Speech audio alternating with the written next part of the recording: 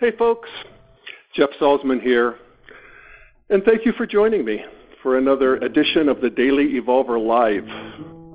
So I'm here with Brett Walker, as always here in Boulder, Colorado, in my home. Brett's taking care of the tech. It's the first night of daylight savings time, so it's actually light out, and that's kind of nice. And it's a beautiful night here, and I hope you're having a beautiful time wherever you are listening to this. And I hope you will join in if you're so inclined. As always, we talk about an integral view of what's happening in basically current events, whether it's news, we've been talking about the Ukraine, or the economy, or culture, or big social movements, that sort of thing. And then we also use these current events as a way of understanding integral theory. So that's sort of the circular kind of mission that we're on in the Daily Evolver. Tonight, I want to look at two different main stories. I want to look at some of the downsides of modernity, and I've been criticized for not really pointing that out much, and I want to do some of that tonight. And I also want to take a look at the Pew poll research that has come out in the last week, a big study on the millennials, the millennial generation being the generation born after 1980, or the people that are in their 20s, actually 18 to 33 is the millennials. These are the future. These are the people who are coming up. And every generation is a little bit different than the previous one, and this is one of the ways of looking at cultural evolution. And so I want to look at that tonight. And I want to take a poll to start out to just see who we are on this call tonight. And we'll check on this poll on the results a little bit later. But using your keypad, I want you to just identify yourself. If you are yourself a millennial, that is born after 1980, press 1. If you're part of Generation X, which is born between 1965 and 1980, press 2. If you're a baby boomer, that is born between 1946 and 1964, press 3. If you're part of the silent generation, you may not have known that that's what you're referred to as, but the silent generation is born between 1928 and 1945.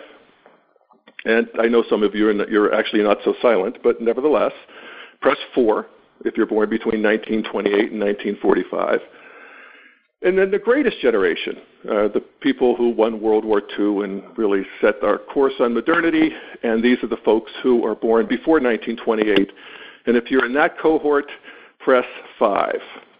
And we'll take a look at this later on in the call. All right. As I said, I want to take a look at some of the major themes of cultural evolution and how, as I often point out, evolution is beautiful. And I'm talking cultural evolution, consciousness evolution, that is individual consciousness evolution, evolution in the exteriors, that is evolution of systems and economies and societies and so forth, are beautiful, and in that we can see that we are moving towards greater complexity, greater goodness, truth, and beauty in the large view, but that's often hard to see in the short term. As I often say, like, evolution is beautiful, but not pretty. And so just as a child grows up and grows out of, the magical child where, you believe in fairies and Santa Claus and the Easter Bunny, and there's a certain beauty and charm in that. And you have to lose that in order to grow further. And it's hard to see that a surly teenager might be more evolutionarily developed than a happy-go-lucky 9 or 10-year-old or 12-year-old.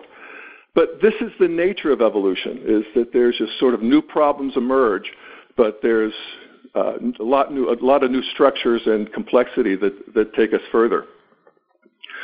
As I said earlier in the call, I'm often criticized for overemphasizing the upside of modernity being the stage of consciousness. And again, let me just point out, I often do in these calls, that if you're new to integral, or if you'd like to have some of the charts that help you understand what I'm talking about, such as the charts of the altitudes of development, or the quadrants, which I also often refer to, go to the reminder email that you got from Maestro.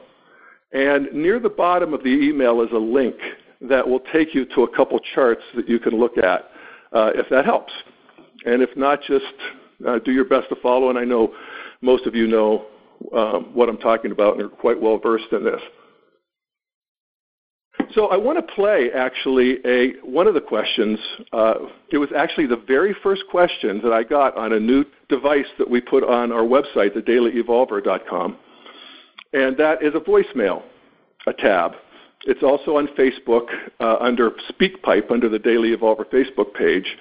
Brett, why don't you play the question from David in Australia? Hi, Jeff. First of all, I want to just share my love and thankfulness and gratitude for the many years now that I've been listening to your discussions, and I've learned much, and a lot more has come into clarity. So first of all, thank you for that. My only criticisms would be that sometimes your discussions and your perspective can be maybe a little bit too USA-centric and a little bit too much of believing in the evolutionary goodness of orange. What he was saying, that the podcast tends to be a little bit USA-centric. I appreciate that criticism, and we'll try to take that into account, because I know about a third of the listeners are not Americans. The second part of his question, where he said, I believe that you believe too much in the evolutionary goodness of orange without sufficiently taking into account what's not so good about orange. And there was another comment that was left on Integral Life, and of course Integral Life runs the Daily Evolver podcasts weekly as well.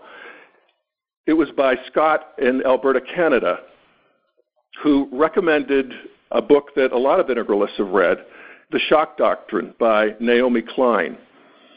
And so I want to look at actually the Shock Doctrine and use that book as a way of looking at the critique of orange, particularly the green critique of orange.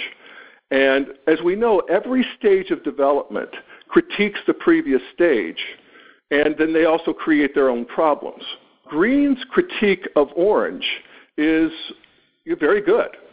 What green sees, what post-modernity sees about orange or modernity, is that orange is built around the gospel of growth, that we must get more, that we must get wealthier, that we must have more land, that we must have more education, more travel, more clothes, more everything.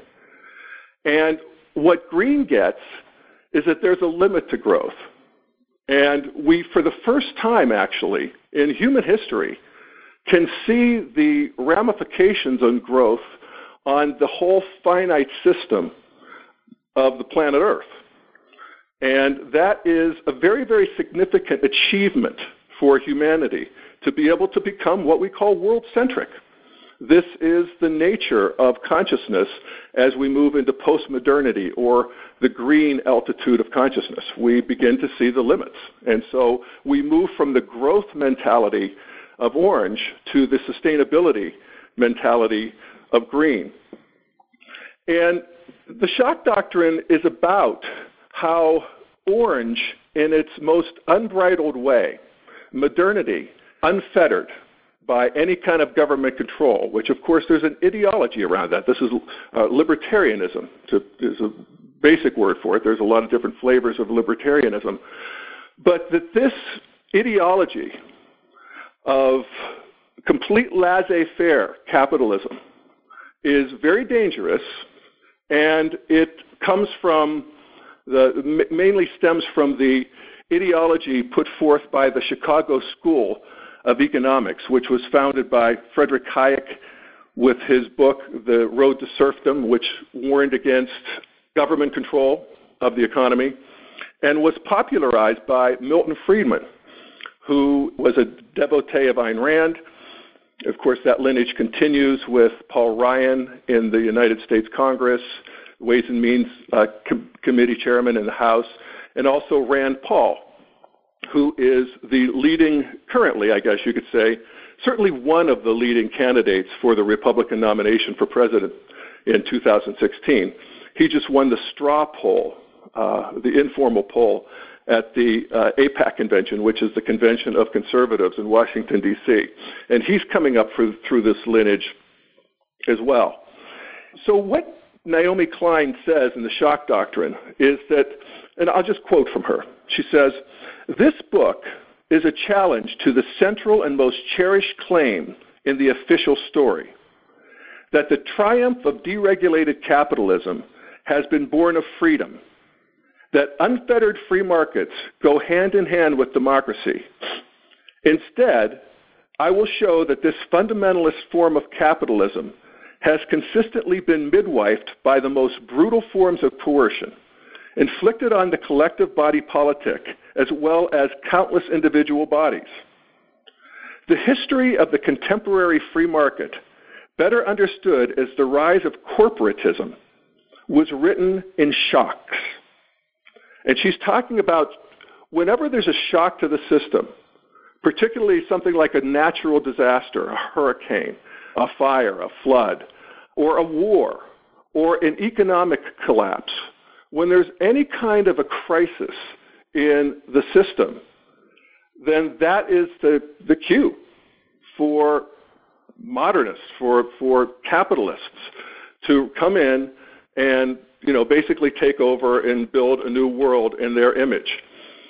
So she goes on. She says, "I am writing a book about shock, about how countries are shocked by wars, terror attacks, coups d'etats, natural disasters, and then how they are shocked again by corporations and politicians who exploit the fear and disorientation of this first shock to push through economic shock therapy." So the first story she tells is the story of Katrina, the hurricane in New Orleans that happened about, I guess, just coming up on 10 years ago. And she talks about how Milton Friedman, who of course is as she says, the grand guru of the movement for unfettered capitalism. He's part of the Chicago School of Economics. The man credited with writing the rule book for the contemporary hypermobile global economy. At this point, he is 93 years old and in failing health. He's since died, I believe. But this is when he was writing about Katrina. Uncle Milty, she says, as he was known to his followers, nonetheless found the strength at 93 to write an op-ed for the Wall Street Journal 3 months after the levees broke. And she quotes him as saying, this is Milton Friedman saying, "Most New Orleans schools are in ruins," Friedman observed, "as are the homes of the children who have attended them. The children are now scattered all over the country. This is a tragedy. It is also an opportunity to radically reform the education system." And then she goes on to say, Friedman's radical idea was that instead of spending a portion of the billions of dollars in reconstruction money on rebuilding and improving New Orleans' existing public school system, the government should provide families with vouchers, which they could spend at private institutions, many run at a profit, that would be subsidized by the state.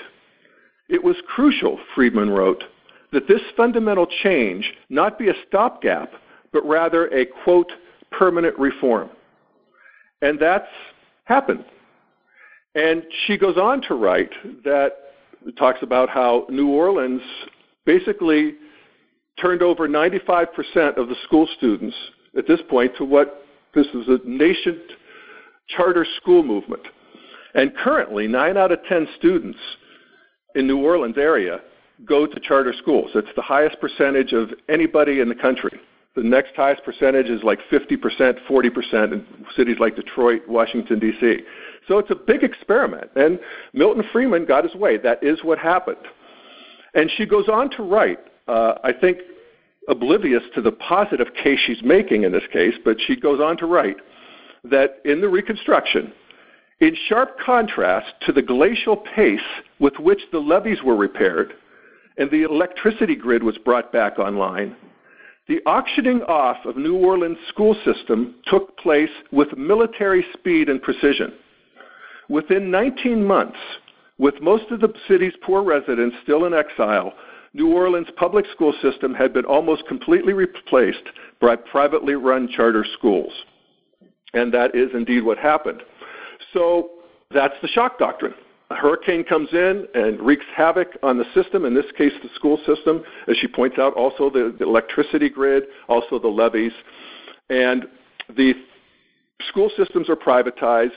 They, as she said, with military precision, come back online with these charter schools, and that's what's been happening ever since.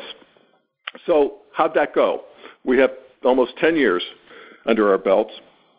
And so there's an article last week, major article in the Christian Science Monitor, which is a very moderate, middle-of-the-road newspaper. And the headline was, New Orleans goes all in on charter schools. Is it showing the way? And the copy goes on to say, 9 in 10 students attend charter schools in New Orleans, which sought to transform failing public schools after Hurricane Katrina. No other U.S. city has gone so far down the charter path. Here's a look at the results so far.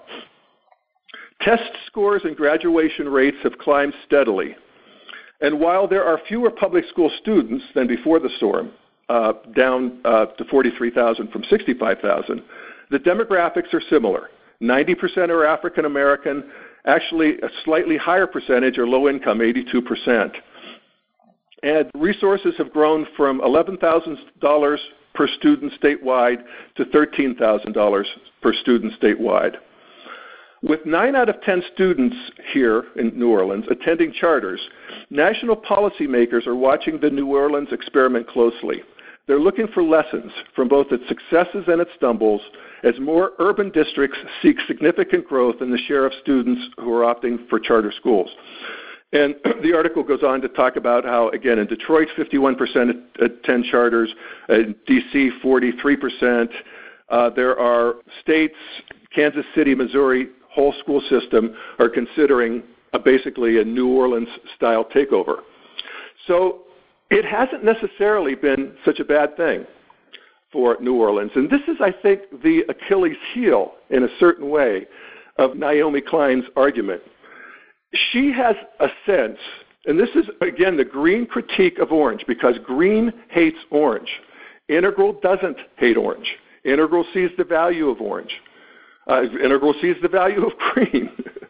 But what Naomi Klein says, basically, is that, well, she paints the modernists as being evil. As she says, their desire for godlike powers of total creation is precisely why free market ideologues are so drawn to crises and disasters. Non-apocalyptic reality is simply not hospitable to their ambitions. And I don't know about that. I think that what happens is when the hurricane comes and blows something away, human beings want to build it up better. They actually do want to use the crisis as an opportunity to move forward. It's like Rahm Emanuel said during the meltdown of 2008, and during the first year of the Obama administration, when he was talking about stimulus and Obamacare, indeed. And he said that no crisis should go unwasted. This is just good management. And I don't think that it actually holds up to necessarily paint malevolent motives on modernists coming in and rebuilding after a traditional society has been shocked in some ways. She goes on to talk about, well, there's a number of examples that she uses in her book. She talks about the Russian oligarchs and how after the fall of the Iron Curtain and after the breakup of the Soviet Union, that this was an opportunity for the Russian oligarchs to come in and privatize everything and take over. And here's, where she's right. It's true. We know we've been talking about the situation in the Ukraine, and we've been talking about Putin, and he is indeed created a very corrupt system that has kicked off tens of billions of dollars for him. His own personal wealth is estimated at somewhere between $40 and $50 billion. It's amazing. And for his comrades, that run various industries and are loyal to him and so forth. And yet, at the same time, the economy of Russia has grown under Putin And Putin is very, very popular by any standards in Russia. He's very popular. I just got some statistics because I really just wanted to look at this myself. In terms of the military intervention in Ukraine, which of course has been roundly criticized and bemoaned by everybody throughout the world, 2 out of 3 Russians, 69% of those interviewed, said they back Putin's actions. He has currently a 68% approval rating, almost as high as after his inauguration in 2012. Just 30% of Russians say they disapprove of Putin's actions, down from 34% last year. In contrast, Obama's ratings are somewhere around currently 42%. The statistics goes on. This is from Alexei Levinson, who's a senior researcher at Levada, which is the polling company. And as he puts it, he says, Putin successfully exploits the habits of paternalism. Russians have confidence in his interpretation of events in Russia and abroad. The images of violence and chaos in the Ukraine featured on Russian state media make people value Putin's stability. Putin has never had an approval rating less than 60%, and there's a question that they ask regarding it's called the Index of Trust in the Presidency in Russia. And that's between 70 and 80% since he took over in 2001. The Index of Trust in the Presidency, 70 to 80%, except, strangely enough, for the 4 years when he wasn't president, and he was sort of the man behind the scenes, but at that point it dropped as low as 60%. Economic optimism is over 50% in Russia. Here it's 29% in terms of right track, wrong track. 29% of Americans think that we're on the right track. So, we may see that Putin's numbers drop, but they haven't yet. And oftentimes, these kinds of military adventures create more popularity for the leader, particularly when the center of gravity of the country is traditionalist, or on our list of the altitudes of development at the amber stage. Now, you could say that Putin is popular because dissent is dangerous for both the media and for organized opposition. That's true, no doubt. We had our interview with our Russian friends a few weeks ago. They bore that out. Russia has a long history of autocracy. It's nationalistic. It's amber. They like a strong man. Amber likes the strong leader. And, of course, strong leaders often have a red streak, too.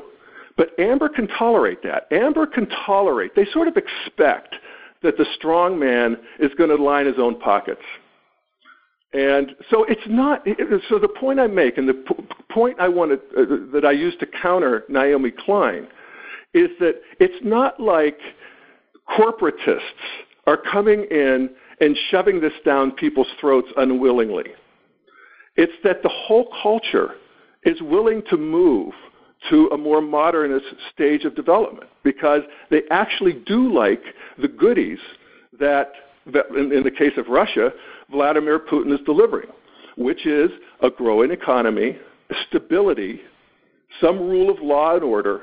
That sort of thing really, really matters as a country or a group of people is moving from red to amber. They want that kind of thing.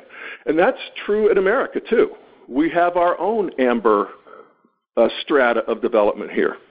And these are our social conservatives. These are our right-wingers, for the most part.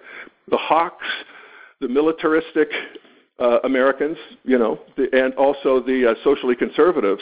They want that strong leader, too, and that's why I want to say they hate Obama, and I guess they do, but mainly Obama scares them. They don't want a leader who's thoughtful, calibrated, careful. They want somebody who operates from their gut, who knows what he's going to do, who is a little bit ruthless.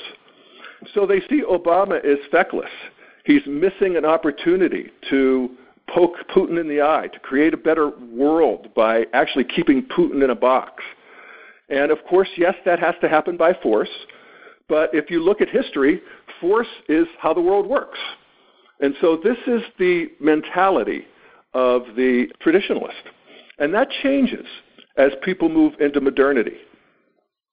But Naomi Klein really sees the enemy in a very similar way, that they're malintended, in that they're voracious, rapacious, enslavers, that sort of thing. And there's a piece of the truth to that. And if you look at even the development in China, Foxconn is a perfect example, and this is often one of the bogeymen of the Naomi Klein type, or Green, this critique of modernity, where these companies come into China and they create these huge factories where people sit and they do the same task over and over, and how horrible that is, and that enslaves people and so forth, without really taking into account that a lot of these people, first of all, there's lines of people who want to work in these kinds of factories because they're well lit, they're clean. These people are coming from the hamlets in China where it's undeveloped, where it's corrupt. These little towns are often run by these mini warlord bureaucrats. Your neighbor can come and bully you. That sort of the rule of law is not strong. There's lice, there's disease, there's ignorance, and people want to move up. They want to get better. And yeah, they're actually willing to work in these kinds of Foxconn factories. There's a certain kind of new pathology that comes online. I mean, there's a pathology of modernity that doesn't exist in pre-modernity, and there's basic alienation in general. The sense of being uprooted from your family, the sense of being uprooted from strong ideologies. This sort of thing can be quite challenging to humans. And so this is the downside of modernity, but it's not being forced on people as much as people are choosing it, as they really just want to move up. As Naomi Klein says at the end of her introduction, she says, "I'm not arguing that all forms of market systems are inherently violent. It is eminently possible to have a market-based economy that requires no such brutality and demands no such ideological purity. A free market in consumer products can coexist with free public health care, with public schools, with a large segment of the economy like a national oil company held in state hands. It's equally possible to require corporations to pay decent wages, to respect the rights of workers to form unions, and for governments to tax and redistribute wealth so that sharp inequalities that mark the corporatist state are reduced. Markets need not be fundamentalist." And I basically agreed with that. I'm actually kind of interested in what happens when schools aren't state-owned, where they have their own sort of charters and where they can compete and try different things. I'm kind of cool with that. But what Green wants is actually a beautiful world. They want a world where there's equality and the environment is taken into account. And people can't go in and take advantage of other people, that there's more controls around that. I'm for all of that. And I think we're actually working our way into that. And if I look evolutionarily, one of the reasons we're working our way into that is because people like Naomi Klein are writing books like the Shock Doctrine, which point out that, again, pernicious, sort of ignorant growth at any cost, privatization as a fetish, as a hard ideology, that there is a downside to that. So that's my take on that at the moment. And you can see it really all over the world. I was just mentioning China, that the speech by the new president of China, Xi Jinping, if I'm pronouncing it right, and he talked about the problems that China are facing, and two of them are right in the bullseye of what we're talking about. One of them is corruption, and that's a real powder keg in China. And the Chinese Communist Party is really nervous about getting their arms around moving people into systems. These small towns, this 1.3 billion people, out of these corrupt systems into more bureaucratic systems where people are treated more fairly. and that there's a rule of law, and that the courts are fair, and they're not run by thugs, and that sort of thing. That's a huge move into modernity. That's a positive move into modernity. And then the other problem that he pointed out as being the most challenging, the number one most challenging problem, is pollution. And of course, this is emblematic of the downside of an unfettered growth-like economy, where the public, the commons, are not factored in to the bottom line. The bottom line is strictly financial. And that is early modernity. But as green comes online, the government begins to civilize. This has happened with us, with Teddy Roosevelt, when the oligarchs here were first corralled. It looks like it needs to happen again. And I think it will. So I'm pretty positive about that. We just continue to work our way into better and better systems of organization.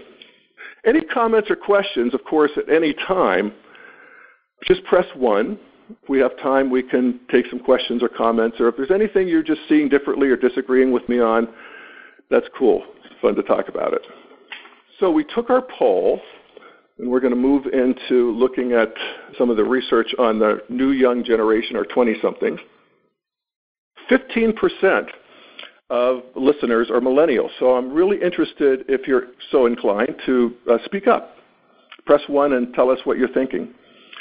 12% are Gen X. 43% are baby boomers, that's me. 25% the silent generation. And 5% the greatest generation. So we're pretty well distributed over the map here, with the bulge being in the baby boomers. All right, so the story that I wanted to look at was a major Pew poll on the millennials. And again, these are the people who are 18 to 33. I love the headline in the New York Daily News about this study, and it said, "No religion, no marriage, no politics, no country, no problem." And this is pretty much sums it up. It's interesting, to see what's next, what the new generation is thinking, and, what the prospects are. One of the most dramatic changes in the younger generation is that only 26% of them is married. These are the 18 to 33-year-olds. 26% are married. 36% of Generation X were married at the same age. 48% of the baby boomers were married in their 20s. And 65% of the silent generation were married in their 20s. And so that's a big change. There are fewer homeowners. There are fewer percentage employed. A smaller percentage with driver's license. It's interesting to see, but there seems to be just a natural extension of, I don't want to say childhood, and even adolescence. It's just sort of a new stage of the 20s, which is a stage of experimentation and trying new things, and not having to lock in on a profession, not having to lock in on a mate. And I think there's something that's actually quite interesting evolutionarily about that. You see it in psychology, but you also see it in astrology, this idea of the Saturn return, that there is a new kind of maturity that comes online for people somewhere between age 27 and 30, right in that area. And we actually know from brain science that there are parts of the actual meat of the brain that are continuing to grow and mature into that stage. And so it's like the younger generation has carved that out as a stage where they can continue to explore. And considering that we're entering a world where the idea of having one career, as my father did for his whole life, he worked for one company for 40-some years, nobody wants to do that. Nobody's going to do that. And also in terms of health and lifespan, people will likely be living to 100 plus, maybe 120 years old, maybe longer, who knows. We've had a couple talks about transhumanism on this show, where we look at ways that people like Ray Kurzweil are talking about uploading our consciousness into robots and machines at some point. I, as you know, don't think that will happen, but I think that there is augmentation of the human being that could radically change aging. And when you have that kind of a lifespan ahead of you, you just sort of make decisions accordingly. In terms of politics, 50% independent, 20-somethings, 27% Democratic, 17% Republican. So far less affiliated with political parties than any of the previous generations. Also far less aligned with religion. 30% of them have no alignment with religion. They don't identify with any religion. And that's a huge change in social evolution. What they do have, the 20-somethings, they're the first generation that is what we call digital natives. That is, these are the people who grew up with social media already being online. Now, of course, it's proliferated in the last 5 years, 6, 7 years. But it's been there for their whole life. And so they're far more comfortable on it, far more comfortable with networks than with institutions. And I think that's basically right on schedule.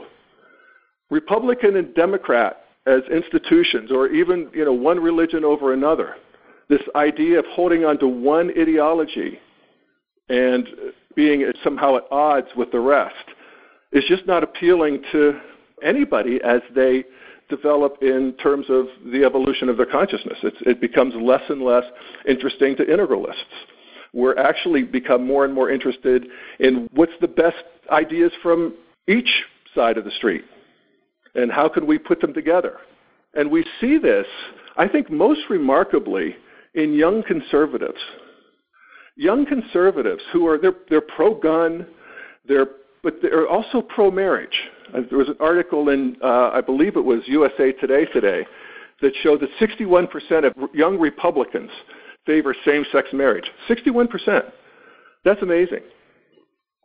And there's a movement in young Republicans, and you saw it at AIPAC with these younger people at the conservative convention in Washington, D.C., that the younger ones particularly are moving from a republicanism that is more traditionalist, that is amber altitude, more religious, conservative in terms of marriage, conservative in terms of gay marriage, propriety, all of that good stuff. And it's a conservatism that is more orange or more modern, that is libertarian. It comes from that Chicago school, essentially, the Ayn Rand thing. And as I mentioned, the most interesting leader, and he won the straw poll at the AIPAC convention, the conservative convention, is Rand Paul. And I think he won with over 50% of the vote. It was a very decisive victory down there. Rand Paul's very interesting in that some of his policies, particularly regarding civil liberties and the federal government spying and keeping track of phone calls and everything, he's very much against that. He railed against that in his speech.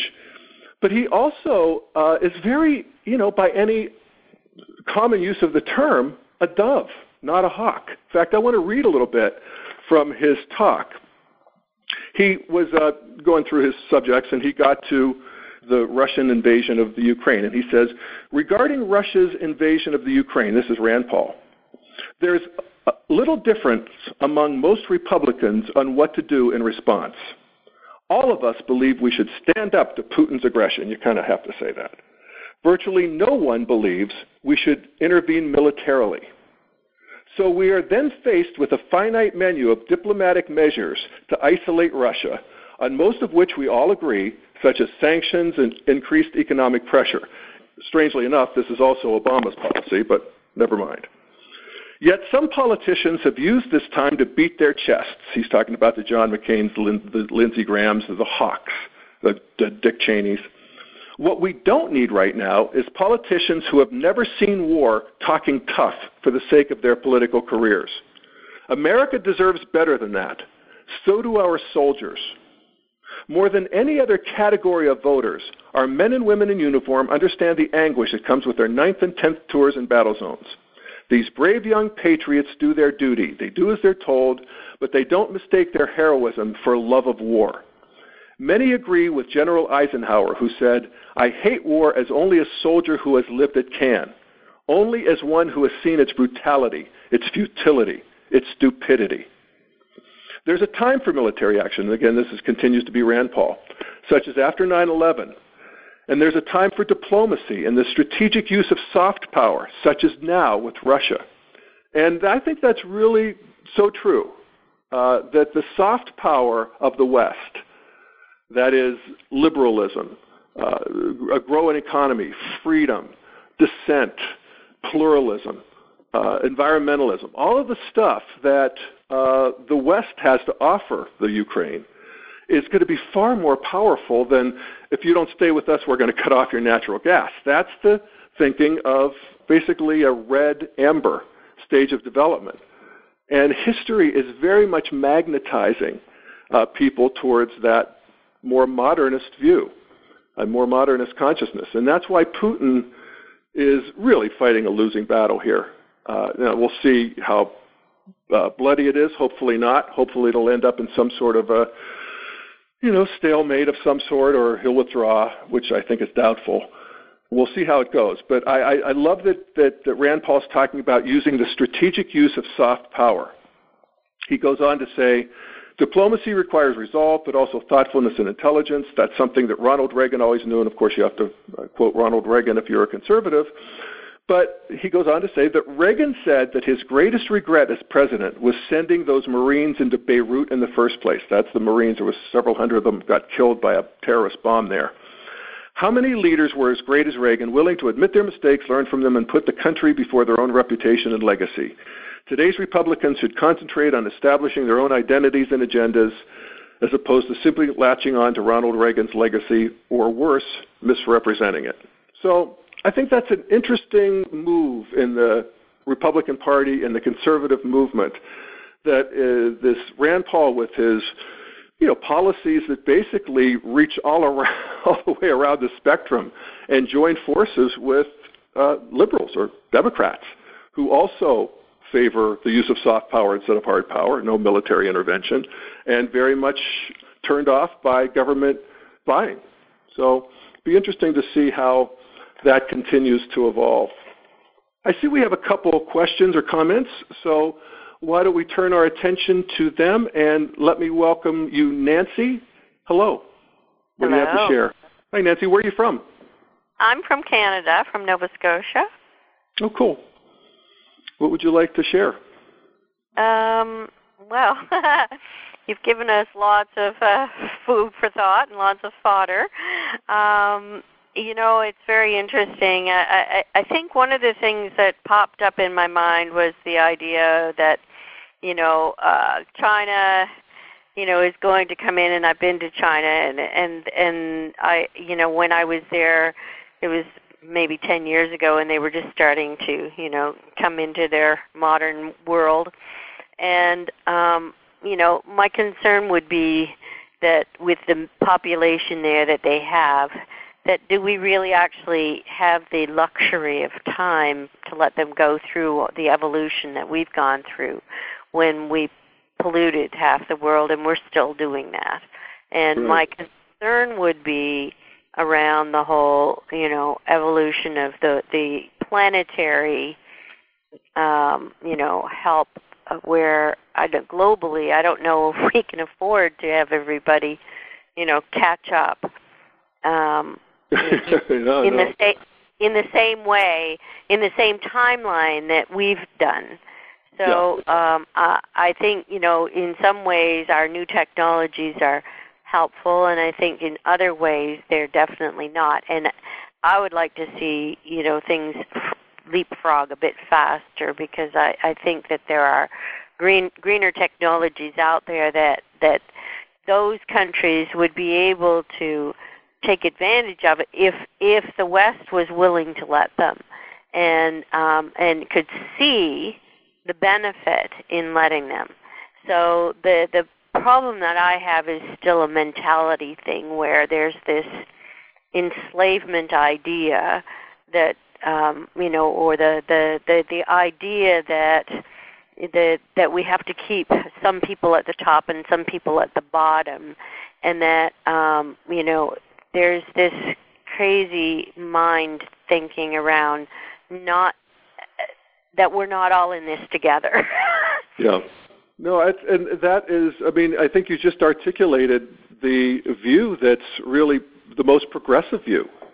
When we see countries like China, and we still have Africa to go, and a lot of India and so forth, that these people want to live basically modern lives. They want the homes, they want the kilowatts, they want the calories, they want the goodies, they want to travel. And you're right. If they go through the same trajectory that we in the West did, and burn coal and, waste and so forth, it's not going to be pretty. And I do think, as you say, the real hope is that they leapfrog, and that rather than build a lot of the same infrastructures we built, that there is things like solar and wind and batteries, and there's a lot going on in terms of the technology of energy that I think it'll be a horse race, as Ken often says, as to whether we develop before we poison ourselves.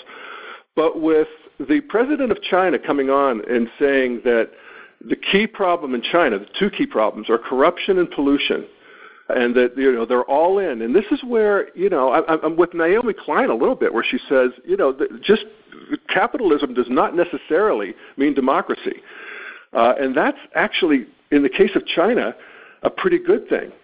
That we have the elites running the country rather than the majority of people who are still very, very nationalistic and still have a grudge against Japan and Korea, and they want to play that whole thing out. And of course, the government of China will do their best to do a little kabuki to, throw red meat to the masses in terms of these nationalistic agendas. But for the most part, they're going to move the country forward in terms of, as he said, both corruption and pollution. These are big, big moves into modernity. One of the leading developers of sustainable energy is China. So let's hope that, again, they get there before we die, before we poison ourselves. Okay, I see we have a comment or question from Molly. Molly, you still there? Yeah, I am. Hi, Molly. Where are you from? I'm in Novato, California. Great. What do you have to share? The thing that came up for me when you were talking about Putin, which I found that whole discussion that you offered quite fascinating, was that at the time of the American Revolutionary War, George Washington was one of, if not the most wealthy man in what was about to become the United States of America. And so it really struck me, even though my understanding in Integral is that we consider the French and American revolutions to be the blossoming of of orange. I just thought I saw that parallel, and it really struck me. So just thought I'd mention that and see what your take and comment on that was. No, I think that's a really, really good observation. And there is a stage of development where the country is still, in important ways, red. And that is the strong man. That's the warlord model. That's the oligarch model. That's where the strong man sits at the top of a pyramid and gets the goodies. And yet, they're still able to use science. They're still able to use technology, which are more modern tools. But the interiors, the attitudes are still pre-modern, still red and amber. And that's the stage of development that is, we see that happening in Turkey, where Erdogan, the prime minister there, president there, has brought the country into very significant modernity in terms of the economy and wealth and industrialization and all of that sort of thing, but has also gained all sorts of wealth on its own, has shut down dissent, shut down newspapers, intimidated opponents, and plays Big Daddy. That's basically that Big Daddy model. And again, at a certain stage of development, people sort of forgive that. And I think that's true. I mean, if you look back at the founding fathers, as you mentioned, George Washington was one of the wealthiest men in the country, Thomas Jefferson as well. And both of them also, in addition to their great wealth, had slaves. They literally built their wealth on the back of humans that they bought and sold. These are the guys who, in the case of Thomas Jefferson, wrote the Declaration of Independence. It's just one of the great perversities of history. And again, why I say that evolution is beautiful, but not pretty. These patterns continue to play themselves out. All right, I see we have just a couple minutes. One more question, comment by Tad. And Tad, welcome. Hey, how you doing? Can you hear me? Yes, hear you good. Where are you from? Cool. I'm from Chicago, and I'm a millennial that hates other millennials. Oh, good. Do tell. Yeah. Well, okay. My question I have a comment and a question regarding I'm sort of new to Integral, and I wanted to know if what you or maybe Ken thought of the relationship between the internet and emerging green or integral consciousness. Because my observation as a millennial is that I think that the internet in some ways can undermine maybe amber values such as marriage, because with the internet, the millennials and other people now have more potential ways to meet other mates. There's Match.com, OkCupid. So there's a swath of people that you can choose from of potential mates that was never there before. And maybe that's playing into the undermining of traditional values like marriage. I just want to know your thoughts on that. I think that's, I think you're right on. I think the internet and sort of that whole thing does two things. One is good and one is not so good. In terms of the not so good, one of the things that it does is it provides a sort of an addictive world.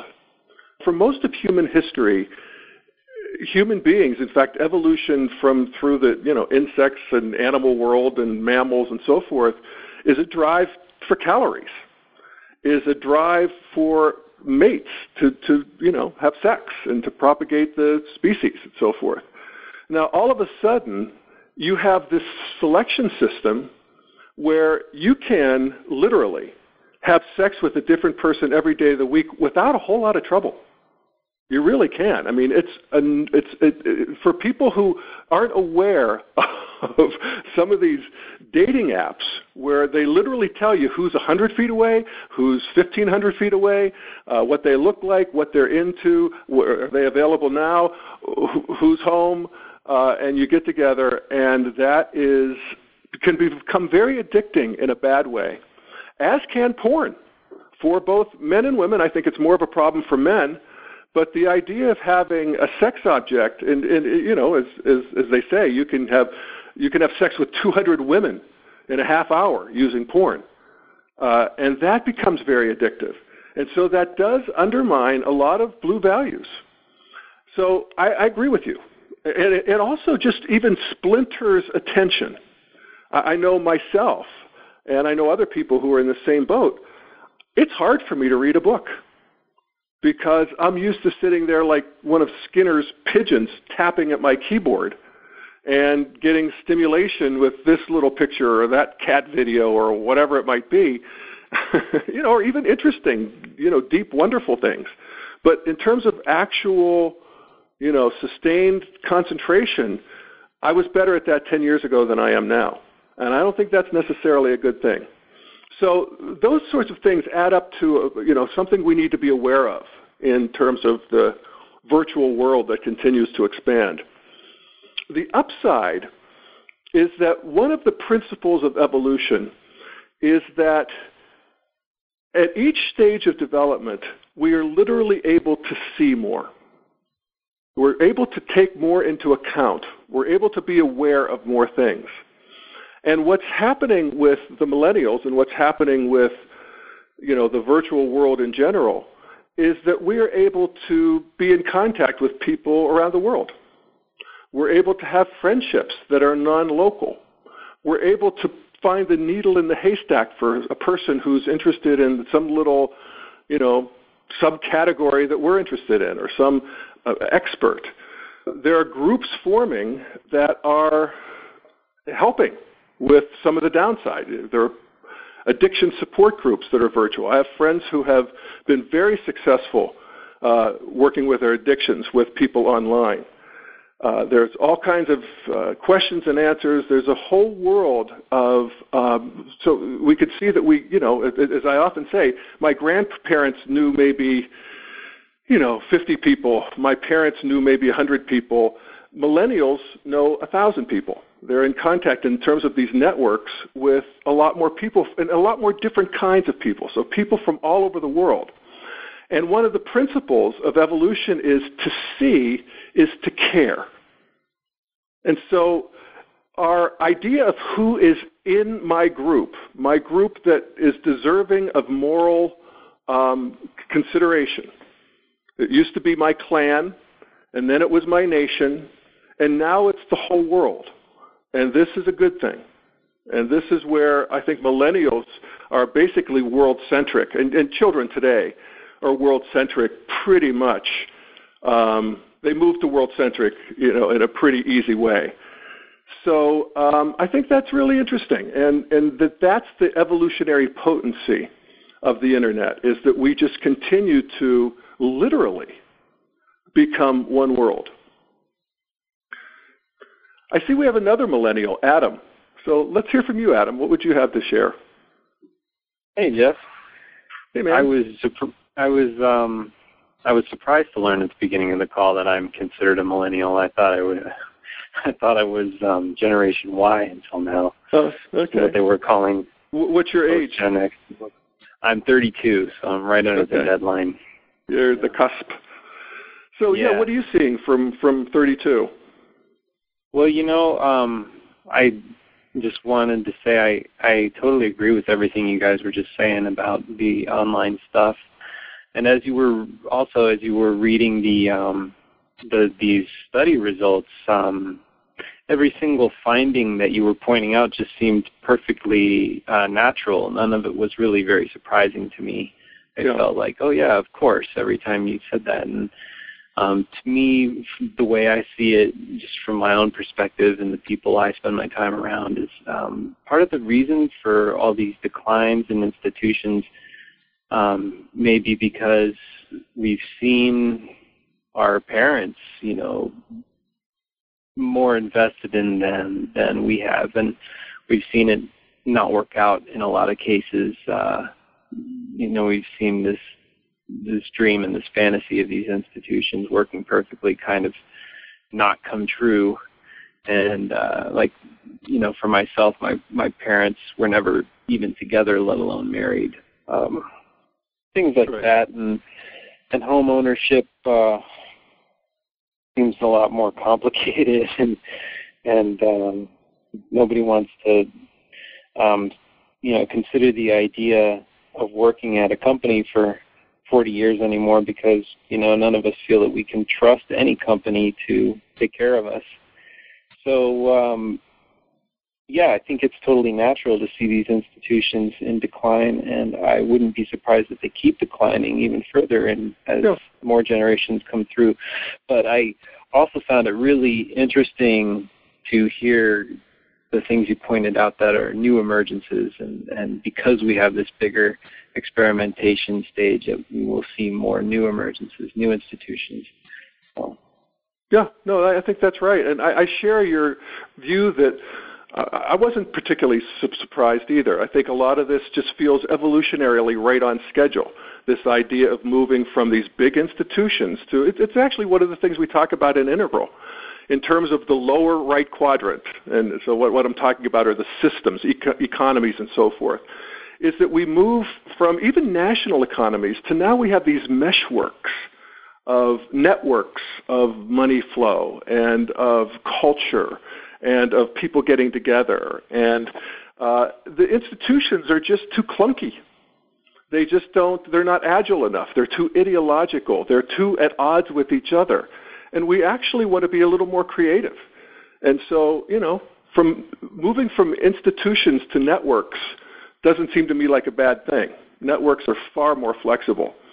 And there's another point that I failed to mention, and that is that the millennial is the first generation to be less wealthy in their 20s as the stage before them was. They're actually more wealthy than the previous stages because there's just more wealth.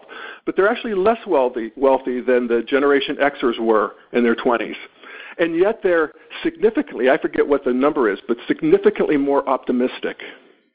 And that's an interesting little paradox and dichotomy, that millennials are actually quite optimistic, and more so than Gen Xers were at the same stage of the game. So that's, I think, kind of hopeful. All right. So let me I see where there's one more, and so let's take a final question or comment from Jennifer. Jennifer, welcome. Where are you from? Hi, it's your friend from Boulder. Oh, hi, Jennifer. Hi.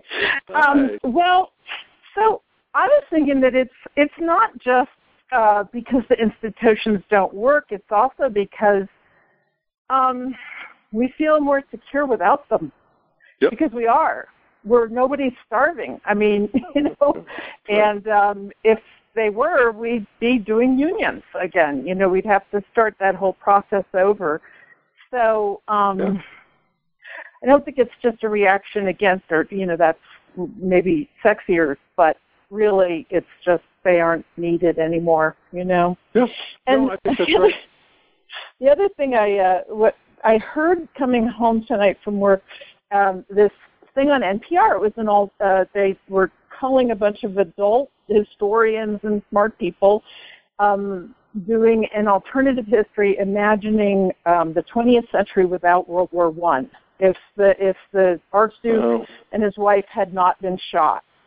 And it was fascinating, for one thing, because it was extremely positive, and some of it was quite credible, And I mean, it would have been a very, very different world. Nobody was looking to have a war then. But they had these alliances, and they were kind of forced into it by their honor and stuff. And it made me think about, the differing influence of events versus evolution. Or, how, events really do influence evolution or what happens, right? Absolutely. Right on. Some of the same stuff would need to happen, the basic evolutionary growth, but, could come out extremely differently. And the other thing it got me thinking sort of backwards to, when I was growing up, a story was a story, and it was the same, if your mother read you a story, it always ended the same way, and history was in the Encyclopedia Britannica, it didn't change very much, and you learned it, and then my kids had these choose-your-own-ending books. And then they got older, and they started reading these young adults and adult alternative history books. And now they're doing it on NPR, and it just made me realize this multiple perspective thing is just, it goes all the way down. Yeah, no, it's amazing. Choose your ending books. Who ever heard of such a thing? Yeah, really. That's really interesting. And even fan fiction. I was just reading that there are 350 million words of fan fiction written around the Hunger Games books. Mm-hmm. And a lot of it's really good. People were talking about there's big threads that have become, well known and well respected, and everybody's a creator. They mentioned that 55% of millennials actually create content for the internet. That's amazing. When you consider that in my generation, and particularly our parents' generation, my parents never wrote anything. They maybe write a Christmas card or a letter. I mean, it just wasn't, there was still people in the professions of advertising and people who had to write. But people, once you got out of school, you didn't really create or write much of anything. That's changed. And I noticed you mentioned the idea of what people got into these wars. The one assassination of the Archduke Ferdinand set off this whole cascade of bad vortexes that led to World War I, which led to World War II, blah, blah, blah. And that things like honor got people in these wars. There was a militant romanticism at this time. There was still, people had this idea that the Ottoman Empire or the Russian Empire or the West could be ascendant in the world instead of just kind of work it out in these messy sort of competitions that we have now.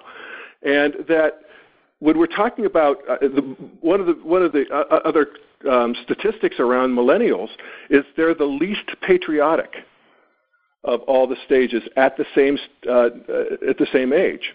Less than 50% of them identify as being patriotic. I think this is good.